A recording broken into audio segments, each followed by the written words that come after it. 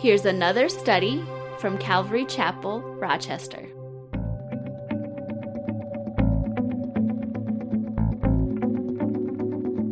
Last week, we were in the first part of Genesis chapter 18, and that's when Abraham and Sarah, Ishmael, their son through Hagar, the Egyptian slave, had already been born. He was 13 years old by this time.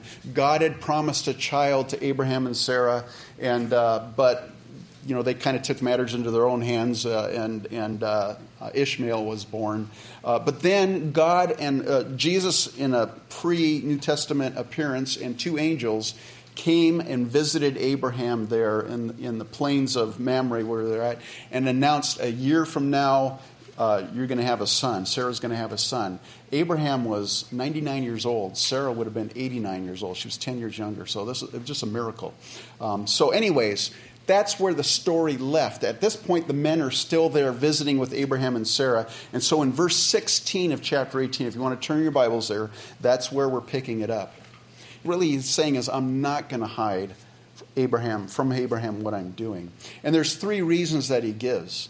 He says, first of all, since Abraham shall surely become a great and mighty nation, and all the nations of the earth shall be blessed in him. The nation of Israel would descend from Abraham. The nation of Israel, that name, by the way, his grandson, Jacob, his name would be changed to Israel. Jacob was like a con artist, basically. His name means heel catcher or supplanter. And God changed his name to Israel, which means led by God. And so this nation of Israel, they would be in a special relationship with God. In fact, the Messiah would come through Abraham's descendants. And, so there was a relationship. In fact, in the New Testament, the Bible says that Abraham was a friend of God. And Jesus, in John 15, verse 15, he's talking to his disciples. And he says, no longer do I call you servants, for a servant does not know what his master is doing, but I have called you friends. For all things that I heard from my Father, I have made known to you. It's just that relationship. When you're close with someone, you share intimate things. You share what's going on in your life. And Jesus wants a relationship with each one of us. And he'll reveal things to you as you spend time in his presence, as you read his word, and as you pray. So that's the first reason, because of the relationship Abraham had and the children of Israel would have with God. Then he also says, for I have known him in order that he may command his children and his household after him, that they keep the way of the Lord to do righteousness and justice. And this is where the King James is a little bit better, I think. Anyways, it says, for I know him, that he will command his children and his household after him.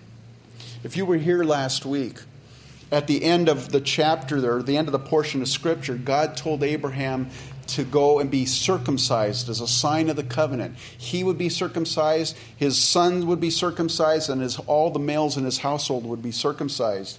And Abraham, he displayed godly leadership.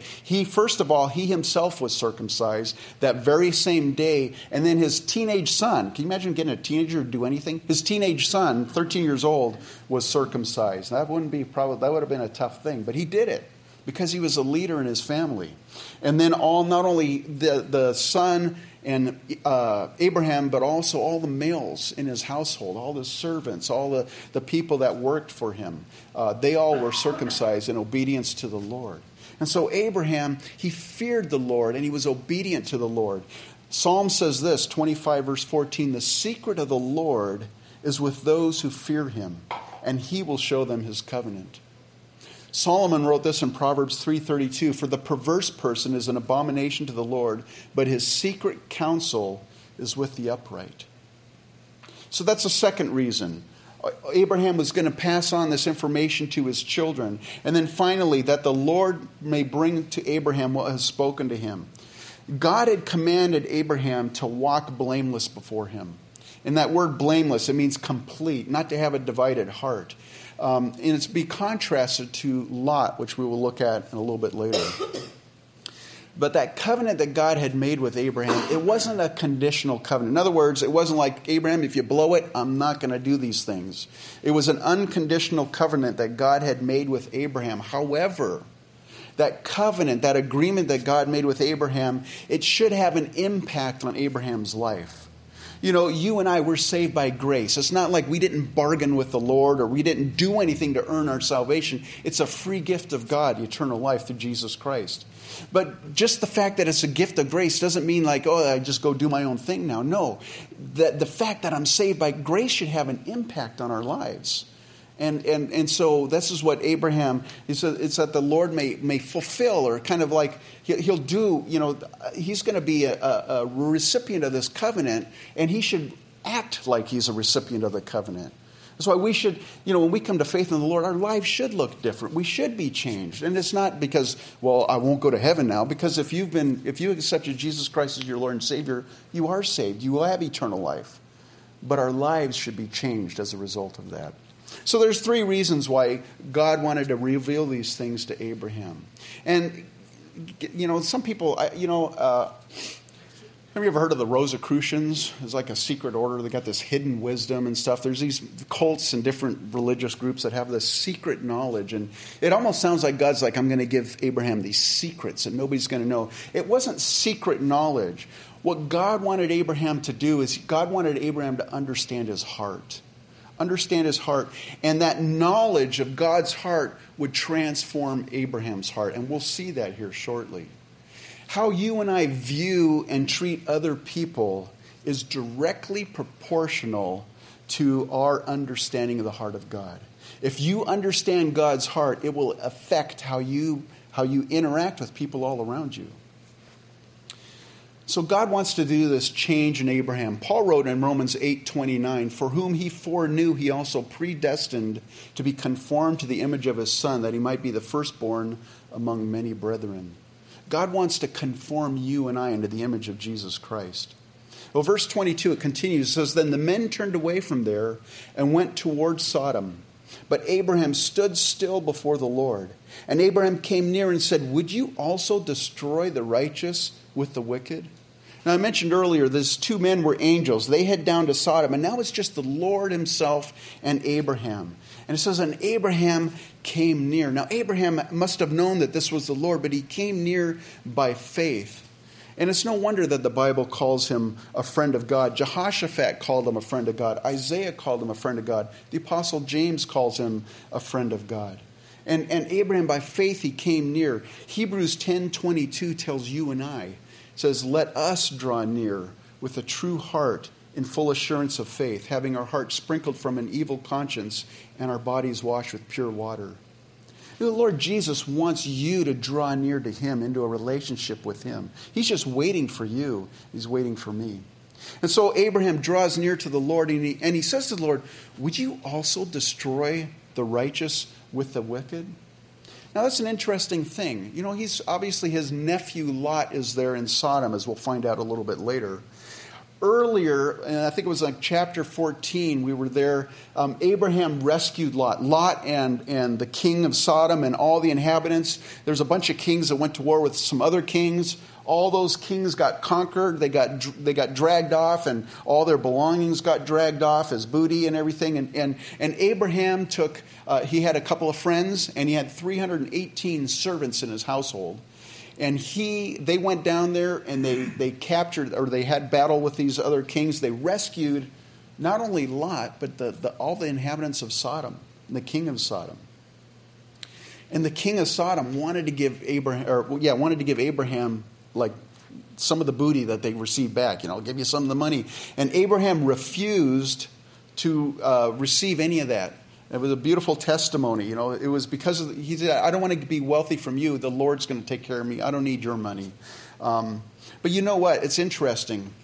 There's no record of any repentance on the part of the Sodomites. And so you would think, or I would think anyways, once Abraham hears, "Hey, I'm going to destroy those wicked people," you would think I would think like the prophet Jonah. Remember Jonah, when he found out that God was going to destroy Nineveh, he was like, "All right, they deserve it," Abraham didn't do that.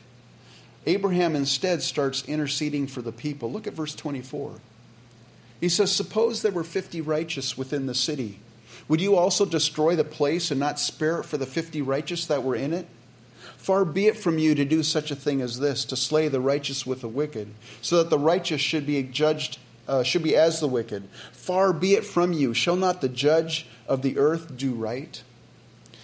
I don't know if you've ever had this experience before, but sometimes it bothers me. If I've said to someone I'm going to do something, and then they hold me accountable to it. They like, well, you said, or they bring up something in my past to bolster their argument. Sometimes I kind of like, oh man, I wish I wouldn't have brought that up. God doesn't feel that way. He likes it when you bring things up to him, when you remind him of his promises and his character. Why? Is it because he's he's got short-term memory loss? No, he doesn't. It's because, first of all, it means you're paying attention to what he says. You've been reading the Word. You know what the Word says. You know what he has said, and you're reminding him. You're bringing up. But also, you're understanding his heart in matters. You're understanding his character. And so Abraham, he started to understand the character of God. He's a merciful God. He's a loving God. And so he says, far be it from you. Shall not the judge of all the earth do right? And, we see it from, Abraham gets, his perspective. Maybe he thinks he's convincing God not to destroy Sodom and Gomorrah because there might be some righteous people in there, in the city. And God shouldn't destroy the righteous with the wicked. But what's really happening behind the scenes? God's doing a work in Abraham's heart. God's changing Abraham into being an intercessor for people. Ezekiel 22, verse 30. He says this, so I sought for a man among them who would make a wall and stand in the gap before me on behalf of the land that I should not destroy it. But I found no one. Therefore I have poured out my indignation on them. I have consumed them with the fire of my wrath, and I have recompensed their deeds on their own heads, says the Lord God.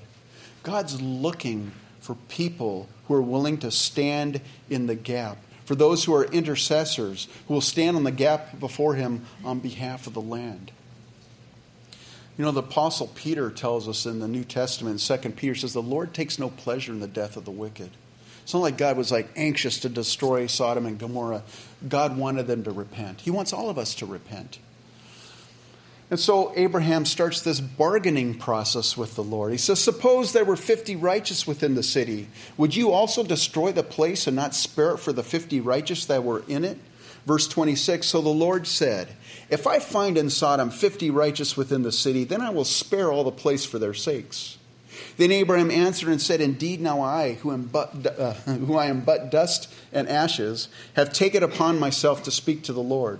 Suppose there were 5 less than the 50 righteous. Would you destroy all the city for lack of 5? So he said, if I find there 45, I will not destroy it. And he spoke to him yet again and said, suppose there should be 40 found there. So he said, I will not do it for the sake of 40. Then he said, let not the Lord be angry, and I will speak. Suppose 30 should be found there. So he said, I will not do it if I find 30 there. And he said, indeed, now I have taken it upon myself to speak to the Lord. Suppose 20 should be found there. So he said, I will not destroy it for the sake of the 20. Then he said, let not the Lord be angry, and I will speak but once more. Suppose 10 should be found there. And he said, I will not destroy it for the sake of 10. So the Lord went on his way as soon as he had finished speaking with Abraham, and Abraham returned to his place. The reality was there were not even 10 righteous within the city of Sodom. Look at chapter 19, verse 1. Now the 2 angels came to Sodom in the evening, and Lot was sitting in the gate of Sodom. When Lot saw them, he rose to meet them, and he bowed himself with his face toward the ground. Lot, by the way, is Abraham's nephew. And he's in the city of Sodom here. We find him that in chapter 19. It's very educational if you go back into the earlier chapters in Genesis and kind of trace where it mentions where Lot lives and what Lot's doing. In Genesis chapter 13, verse 10, Abraham and Lot. Abraham's got all this cattle and he's got all these servants, and Lot is becoming prosperous. He's got lots of cattle and a lot of servants, and pretty soon it's like this land's too much for the both of us. Abraham says, you pick whatever land you want, I'll take the other land, but we have to separate. And it says there in chapter 13, verse 10, that Lot lifted up his eyes and saw all the plain of Jordan, that it was well watered everywhere like the garden of the Lord. See, Sodom, that whole land where Sodom was, it was a very fertile place there prior to what we're going to study here in chapter 19. So he lifted up his eyes. He goes, man, that is prime real estate. That's what I want. Well, later on, we find in verse 12 of chapter 13, it says, Lot dwelt in the cities of the plain and pitched his tent even as far as Sodom. So now he's not just looking there. Now he's getting kind of closer to Sodom. He's pitching his tent even as far as Sodom. Then in chapter 14, verse 12, it says, they also took Lot, Abraham's brother's son, who dwelt in Sodom, and his goods, and departed. That's when he got captured. See, by that time, not only was he close to Sodom, now he's inside the city of Sodom. He's living inside the city of Sodom. And God sends Abraham to rescue Lot. And Abraham gives us wonderful testimony to the king of Sodom after he meets Melchizedek. And undoubtedly, Lot, either he was there when that exchange takes place, or he heard about it later on. This should have been a wake-up call for Lot. Hey, Lot, what are you doing there in this city? You should get out of there. But instead, here in chapter 19, now we find him sitting in the gate of Sodom. What does it mean, sitting in the gate? Well, in that culture and in that day, if you were a city elder, if you were like, you did real estate transactions or you did civic things like you made decisions or whatever, probably their building safety department, whatever, they sat in the city gate. That's where all the big important things happened, was in the city gate. So if you get a picture of this, not only is Lot living in Sodom, but now it's like he's on the city council. And he's there in the city. He's part of the leadership there in the city. So what do we see in Lot's life? There was a little compromise, and it led to a greater compromise, and it led to a greater compromise to the point where instead of being heeding that warning of when he was rescued by Abraham, all he thinks about is the wealth and just all the luxury of living in Sodom. Not to mention all the wickedness. You kind of just put that out of his mind. But man, this is a great place to live. It's fertile. It's wealthy. Things are happening here. Things were really happening there. So when Lot saw them, the angels, he rose to meet them and bowed himself with his face toward the ground. Verse 2, and he said, Hear now, my lords, please turn into your servant's house and spend the night and wash your feet, that you may rise early and go on your way. And they said, No, but we will spend the night in the open square. So here's that hospitality, wanting to bring them into his home. And Lot's probably thinking, man, these guys are definitely not from around here because, man, they want to spend the night in the open square. This is not a safe place. It's not like Rochester. I think you could pretty much most of Rochester or all of Rochester is probably safe. But where I grew up, there were certain parts of town you just kind of avoided it, because it's not a safe place. And Lot's probably thinking, hey, you know what?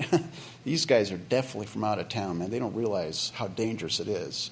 And so verse 3 says, but he insisted strongly. So they turned into him and entered his house. Then he made them a feast and baked unleavened bread, and they ate. Verse 4, now before they lay down, the men of the city, the men of Sodom, both old and young, all the people from every quarter surrounded the house. And they called to Lot and said to him, Where are the men who came to you tonight? Bring them out to us that we may know them carnally. So Lot went out to them through the doorway, shut the door behind him, and said, Please, my brethren, don't do so wickedly. See now, I have 2 daughters who have not known a man. Please let me bring them out to you, and you may do to them as you wish. Only do nothing to these men, since this is the reason they have come under the shadow of my roof. This is a very hard thing to read, isn't it? It's a very hard thing for me as a pastor to rationalize or to explain, being willing to offer his daughters in exchange for the safety of his guests. I can't believe God would allow that. You know what? God's not necessarily allowing that. In fact, God doesn't, the Bible doesn't justify Lot's actions here. It just reports it. This is what happened. This is what Lot did. Now, it could have been that Lot knew at this point that the 2 men were actually angels, and so what these guys were proposing to do, it was a far worse sin. But it also was a cultural thing that it was very important that you protected the guests that come under your roof. But again, the Bible's not condoning this. It's just recording it. Verse 9. So this is the response from the men of the city. So then they said, Stand back. Then they said, This one came in to stay here, and he keeps acting as a judge. Now we will deal worse with you than with them. So they pressed hard against the man Lot and came near to break down the door. Now what's interesting, Peter tells us in 2 Peter that Lot was righteous. So he was not a participant in the wickedness of Sodom. However, he was compromised so much that his testimony meant nothing to the people around them. You know, he was a follower of Jehovah in the midst of all this wickedness around him. And any of his attempts to reason with them, it was just regarded as judging. I don't know about you, but if you look in our culture, it's kind of the same thing, right? If you speak against anyone, you're intolerant, or you're a hater, or you're a homophobe, you're this or that, you know. It's like you can't say anything anymore because you're going to offend somebody. Well, these guys, you know, they're like, man, this guy's coming in here acting like a judge. Who's he to judge us? So they pressed hard against the man Lot and came near to break down the door. Verse 10. But the men reached out their hands and pulled Lot into the house with them and shut the door. And they struck the men who were at the doorway of the house with blindness, both small and great, so that they became weary trying to find the door. Then the men said to Lot, have you anyone else here, son-in-law, your sons, your daughters, and whomever you have in the city? Take them out of this place, for we will destroy this place, because the outcry against them has grown great before the face of the Lord, and the Lord has sent us to destroy it. So Lot went out and spoke to his sons-in-laws who had married his daughters and said, get up, get out of this place, for the Lord will destroy the city. But to his sons-in-laws, he seemed to be joking. Now, if you caught that, earlier, Lot's like, you know, you guys can, you know, my two daughters have not known any men. And now I find out that they're married. What's the deal with that? Well, in that culture, there was what was known as a betrothal period. It's kind of like our engagement period. But in that culture, you were considered married even though you hadn't consummated the marriage. So that's why they're called son-in-laws, because they were betrothed. But they hadn't actually consummated the marriage, evidently. So Lot went to these guys and said, hey, God's going to destroy the city. You got to get out of here. And they thought he was playing a prank. Like, yeah, Lot, you're just joking, man. What are you doing? Verse 15, when the morning dawned, the angels urged Lot to hurry, saying, arise, take your wife and your two daughters who are here, lest you be consumed in the punishment of the city. And while he lingered, the men took hold of his hand, his wife's hand, and the hand of his two daughters, the Lord being merciful to him, and they brought him out and set him outside the city. You think about it. Even after the terrible events of the night earlier, the night before, Lot's lingering. He's hesitating. He's delaying. He's like, we call Terry. He's just like hanging out. It's like he's not in a rush to get out of there. All I can think of is he was probably so desensitized to the sin around him that he grew complacent. It's like, oh, okay, I guess. And you contrast that to Abraham's obedience. God said, I want you to be circumcised. All the men. The Bible says that very same day, Abraham was circumcised. Abraham was immediately obedient. Lot, he's like, this place is going to get destroyed. Okay, all right, no rush, no sense of urgency. Well, each angel forcibly grabbed the hand of two people, either Lot and his wife or Lot and a daughter and his wife and a daughter, and they led all four out of the city. Verse 17. So it came to pass when they had brought them outside that he said, escape for your life. Do not look behind you, nor stay anywhere in the plain. Escape to the mountains, lest you be destroyed. Then Lot said to them, please, no, my lords, indeed now your servant has found favor in your sight, and you've increased your mercy, which you have shown me by saving my life. But I cannot escape to the mountains, lest some evil overtake me and I die. See now, this city is near enough to flee to, and it is a little one. Please let me escape there. Is it not a little one? And my soul shall live. And he said to him, see, I have favored you concerning this thing also, in that I will not overthrow the city for which you have spoken. Hurry, escape there, for I cannot do anything until you arrive there. Therefore, the name of the city was called Zoar. Back when Abraham was interceding for the city of Sodom, he said to the Lord, man, far be it from you to do such a thing, to slay the righteous with the wicked, so that the righteous should be as the wicked. Far be it from you. Shall not the judge of all the earth do right? Abraham had a sense. He understood that God's a merciful God. God's not going to destroy the righteous with the wicked. And so Abraham, he knew God's heart in this matter. And the angel confirms it when he tells him, hey, hurry to Zoar, because I can't do anything until you arrive here. I can't do anything until you're out of that place. The Lord will not destroy the righteous with the wicked. The Bible teaches that there is a time coming when God is going to pour out his wrath on a Christ-rejecting world. It's a 7-year period known as the Great Tribulation. Jesus described it in Matthew 24, verse 21. He says, "For then there will be a great tribulation, such as not been since the beginning of the world until this time, no, nor ever shall be. And unless those days were shortened, no flesh should be saved, or no flesh would be saved. But for the elects, those days will be shortened." This is also known as Daniel's 70th week. If you look in the book of Daniel, it's also called the time of Jacob's trouble. It's a 7-year period where God is going to be dealing directly with the nation of Israel, but God's not going to destroy the righteous with the wicked. And this is what I believe, and this is what I believe Scripture supports, that the church is not going to go through the Great Tribulation, through any part of it.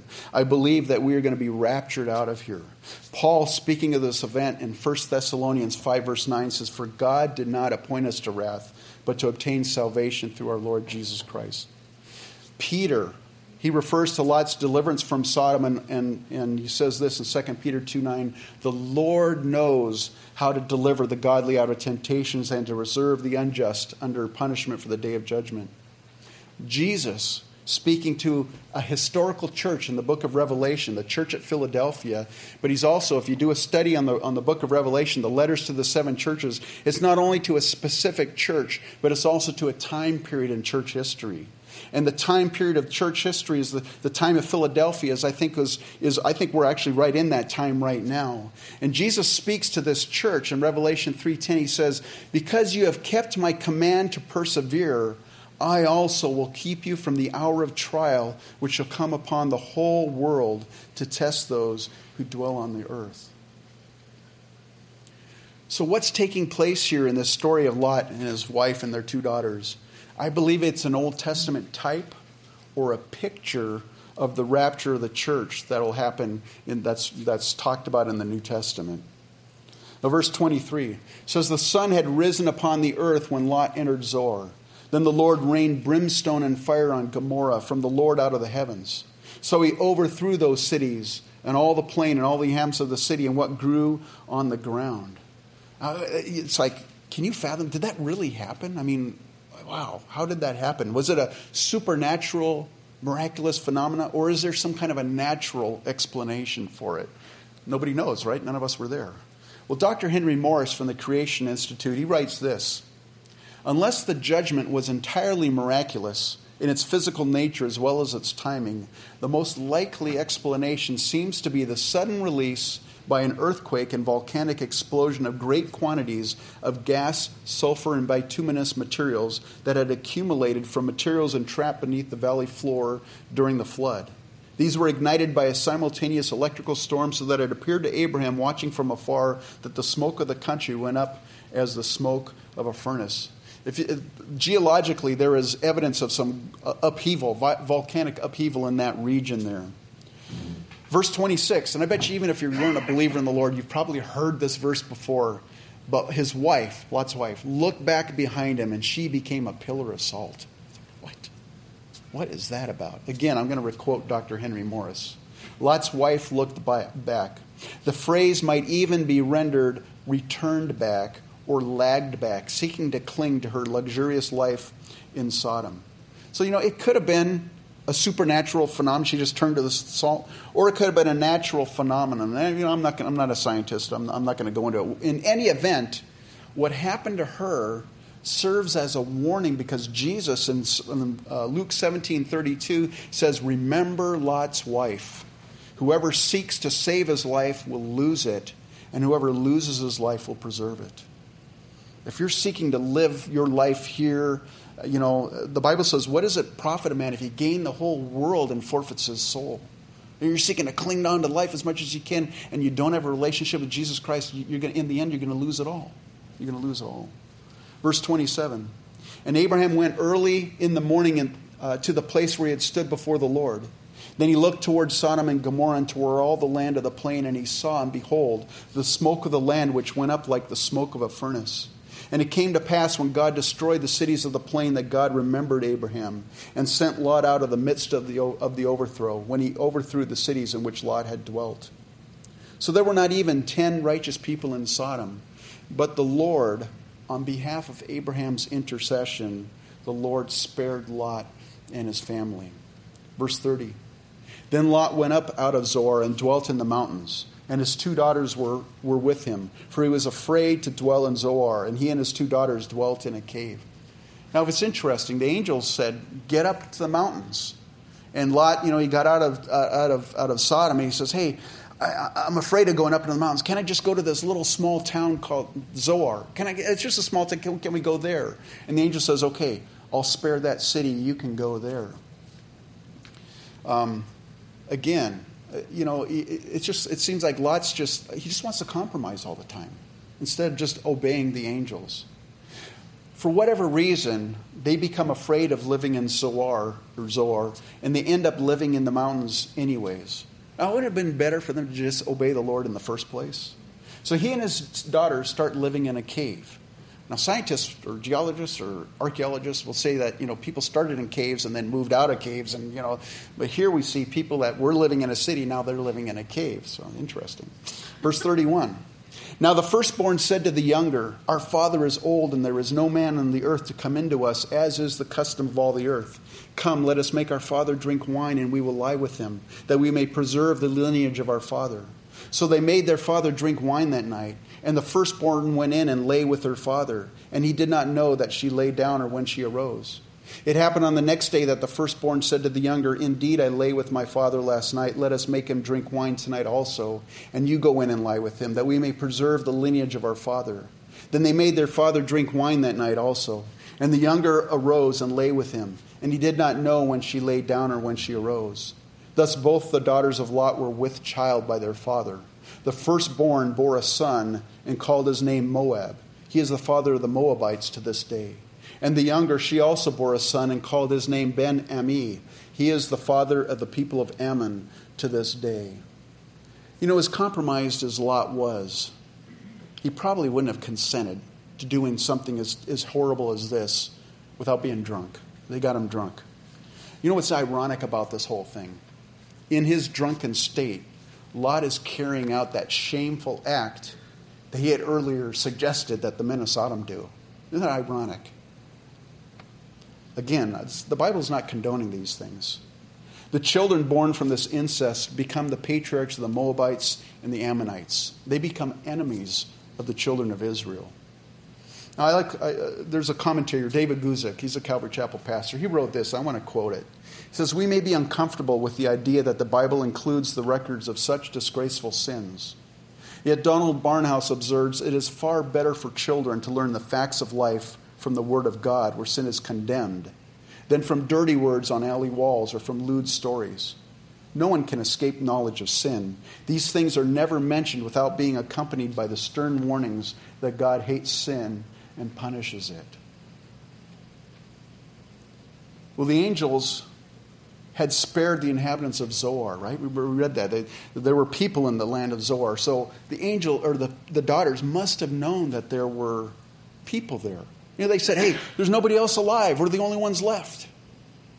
Well, that's not true. And they must have known that. Now, it's very difficult to make sense of their reasoning. In fact, I can't even understand what their reasoning is. But I think what it does is it points to Lot, their father. See, the Lord had revealed his intentions to destroy Sodom to Abraham, his friend. And he did that knowing, like I said earlier, knowing that Abraham would teach his children after him about the righteousness of God. God's a holy God. You can't be a sinner in his presence, but Jesus Christ paid the price for our sin and gave us, when we accept Jesus Christ into our hearts, then there's an exchange that takes place.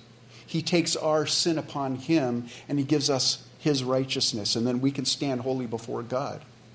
If you have a relationship with Jesus Christ today, you're a saint. You don't have to wait 300 years to be declared a saint. You are a saint according to the Bible. Abraham would teach his children about the righteousness of God, a holy God, but also the mercy of the Lord. Because God's a merciful God. He's a gracious God. And, we'll see next week, Abraham had some failings, just like all of us fathers do. We make mistakes. We don't always live up perfectly in our lives. But overall, when you look at Abraham's life, he was a godly man who served the Lord, and he was called a friend of God. He served the Lord with his whole heart and his whole mind. Now Lot, on the other hand, again, the Bible calls him righteous. Peter in 2 Peter says Lot was righteous. But in contrast with Abraham, Lot's story is one of compromise and carnality. Yeah, he was saved, or he was righteous, but he was also compromised. And he did not know the heart of the Lord the way Abraham did. He didn't spend time with the Lord. And he didn't pass on to his daughters the spiritual legacy that Abraham passed on to his children. So the responsibility, yeah, you could say, why did the daughters do something? It ultimately falls on Lot. He wasn't a godly father. The sad consequences of this action, it's the sad consequence of this, what his daughters did. Listen, Abraham knew judgment was coming to Sodom, but he also knew the heart of the Lord. And so Abraham started interceding. Just like God. God wanted him. God does not desire that the wicked perish. God wants all to come to repentance. And so Abraham understood that. And so Abraham intercedes. God's looking for people who are willing to stand in the gap before the Lord on behalf of the land. Now, you know what? God's revealed things to us. It's not a secret knowledge, but if you study the Bible, you find out, you start looking at, you read the prophecies of the last days, and you get your newspaper, or you get newspapers are becoming less and less popular. You look at your iPad or whatever, and you read the news there. You can read them and go, wow, the Bible talks about this stuff. We see it happening. We have this understanding. The Lord is revealing that judgment is coming soon to this world. There were these men in King David's army. They were known as the sons of Issachar. And it's interesting how they're described. It says the sons of Issachar, they had understanding of the times to know what Israel ought to do. And you and I as believers, we have an understanding of the time. Paul writes this in 1 Thessalonians 5:4, but you, brethren, are not in darkness, so that this day should overtake you as a thief. The day of the Lord. We're not in darkness. We should understand the times. We know what God's people ought to do. God wants us to have his heart, to be conformed to the image of his Son. You know what God's heart is? God's heart is that a sinner turns away from his or her way. And so, the Lord's looking for intercessors. The Lord's looking for us to have his heart. There's a purpose for our lives here on this planet. If God just wanted us to go to heaven, he could have just saved each one of us. And the minute you're saved, poof, you're out of here. Poof, there goes another one accepted the Lord. Poof, poof, poof, poof. It's like popcorn. He didn't do that. He left us on the earth. Why? Because he wants us to intercede for this world around him. He wants us, we're ambassadors for Christ. He wants us to pray for people. He wants us to share the gospel, the love of Christ with people. Invite people to church. He wants us to do these things so that people may know that God loves them and he has a plan and a purpose for their lives. If you're here this morning and you don't know Lord Jesus, man, that's what this message is. We're sinners. We're all sinners. But praise God, God sent his Son, Jesus Christ, to die on the cross for us. He paid the price that I can't pay. I couldn't earn righteousness. I couldn't do anything. Jesus Christ paid the price for me. Died on the cross. 3 days later, he rose again from the dead and he ascended into heaven. And now he offers that forgiveness. Anyone that will come to him by faith and say, Lord, I believe that you died on the cross for me. And Lord, come into my heart, be my Lord and my Savior. I'm so sorry for my sins. And if you'll pray that prayer, and we're going to pray here in a few minutes today. If you pray that prayer, God hears your prayers. He knows your heart already. He brought you here. And he knows your prayer. He knows your heart. And he's just waiting for you to come to him. And so let's draw near to the Lord. Why don't you stand up? Let's go to the Lord in prayer. Heavenly Father, I thank you so much for this morning. Lord, this is a difficult passage to teach on. Not a very comfortable subject. But Lord, it's reality. And Lord, in our culture, we see it even more around us, Lord, the reality of this sin. Lord, I thank you that you didn't just destroy the place without rescuing Lot and his daughters and his wife. Lord, I thank you that, Lord, you haven't poured out your judgment on the world yet, Lord. You gave me an opportunity to come to faith in you. Lord, sometimes we wonder why it's taken so long for you to return. It's like it's a fairy tale. It's not going to happen. And yet, Lord, the Bible teaches that you're not slow. You're not slack in your promise, but you're waiting for more people to repent and come to faith in you. So this morning, Lord God, I pray if there's anybody here that's never prayed to receive you into their heart, they've never repented of their sins, that they might do that this morning as I pray, Lord. And if you're here this morning and You don't know Jesus and you want to pray to receive Christ. God hears you. He knows your heart. As I pray, I just invite you to pray along with me. You can pray silently in your heart. You can pray verbally. It doesn't matter. God knows your heart. Heavenly Father, thank you for sending your Son to die on the cross for me. I know I am a sinner. Lord, I repent of my sins. I believe that you died on the cross for my sins and that you rose again from the dead. And Lord, I ask that you would come into my heart. Lord, I'm tired of living this way. Please be my Lord and my Savior. Thank you for saving me, Lord Jesus. Lord, I pray for anyone who might have made that prayer this morning. Lord, I also pray for the rest of us believers here, Lord. Or maybe we're in a place of compromise in our lives. Lord, I pray that this might be a wake-up call for us, that we may understand that the times are short, that we're to be about your business, Lord. We're not to be about building kingdoms here. But Lord, we should realize that someday all of this is going to pass away. And the only thing that's going to matter is if we have a relationship with you and what we've done with that relationship, Lord. If we've lived our life for you or not. So, Lord, I thank you for this morning. I thank you for the reminders this morning. Lord, I want to just pray your blessing on each and every person here this morning. I thank you for bringing them here. And it's in Jesus' name that we pray. Amen.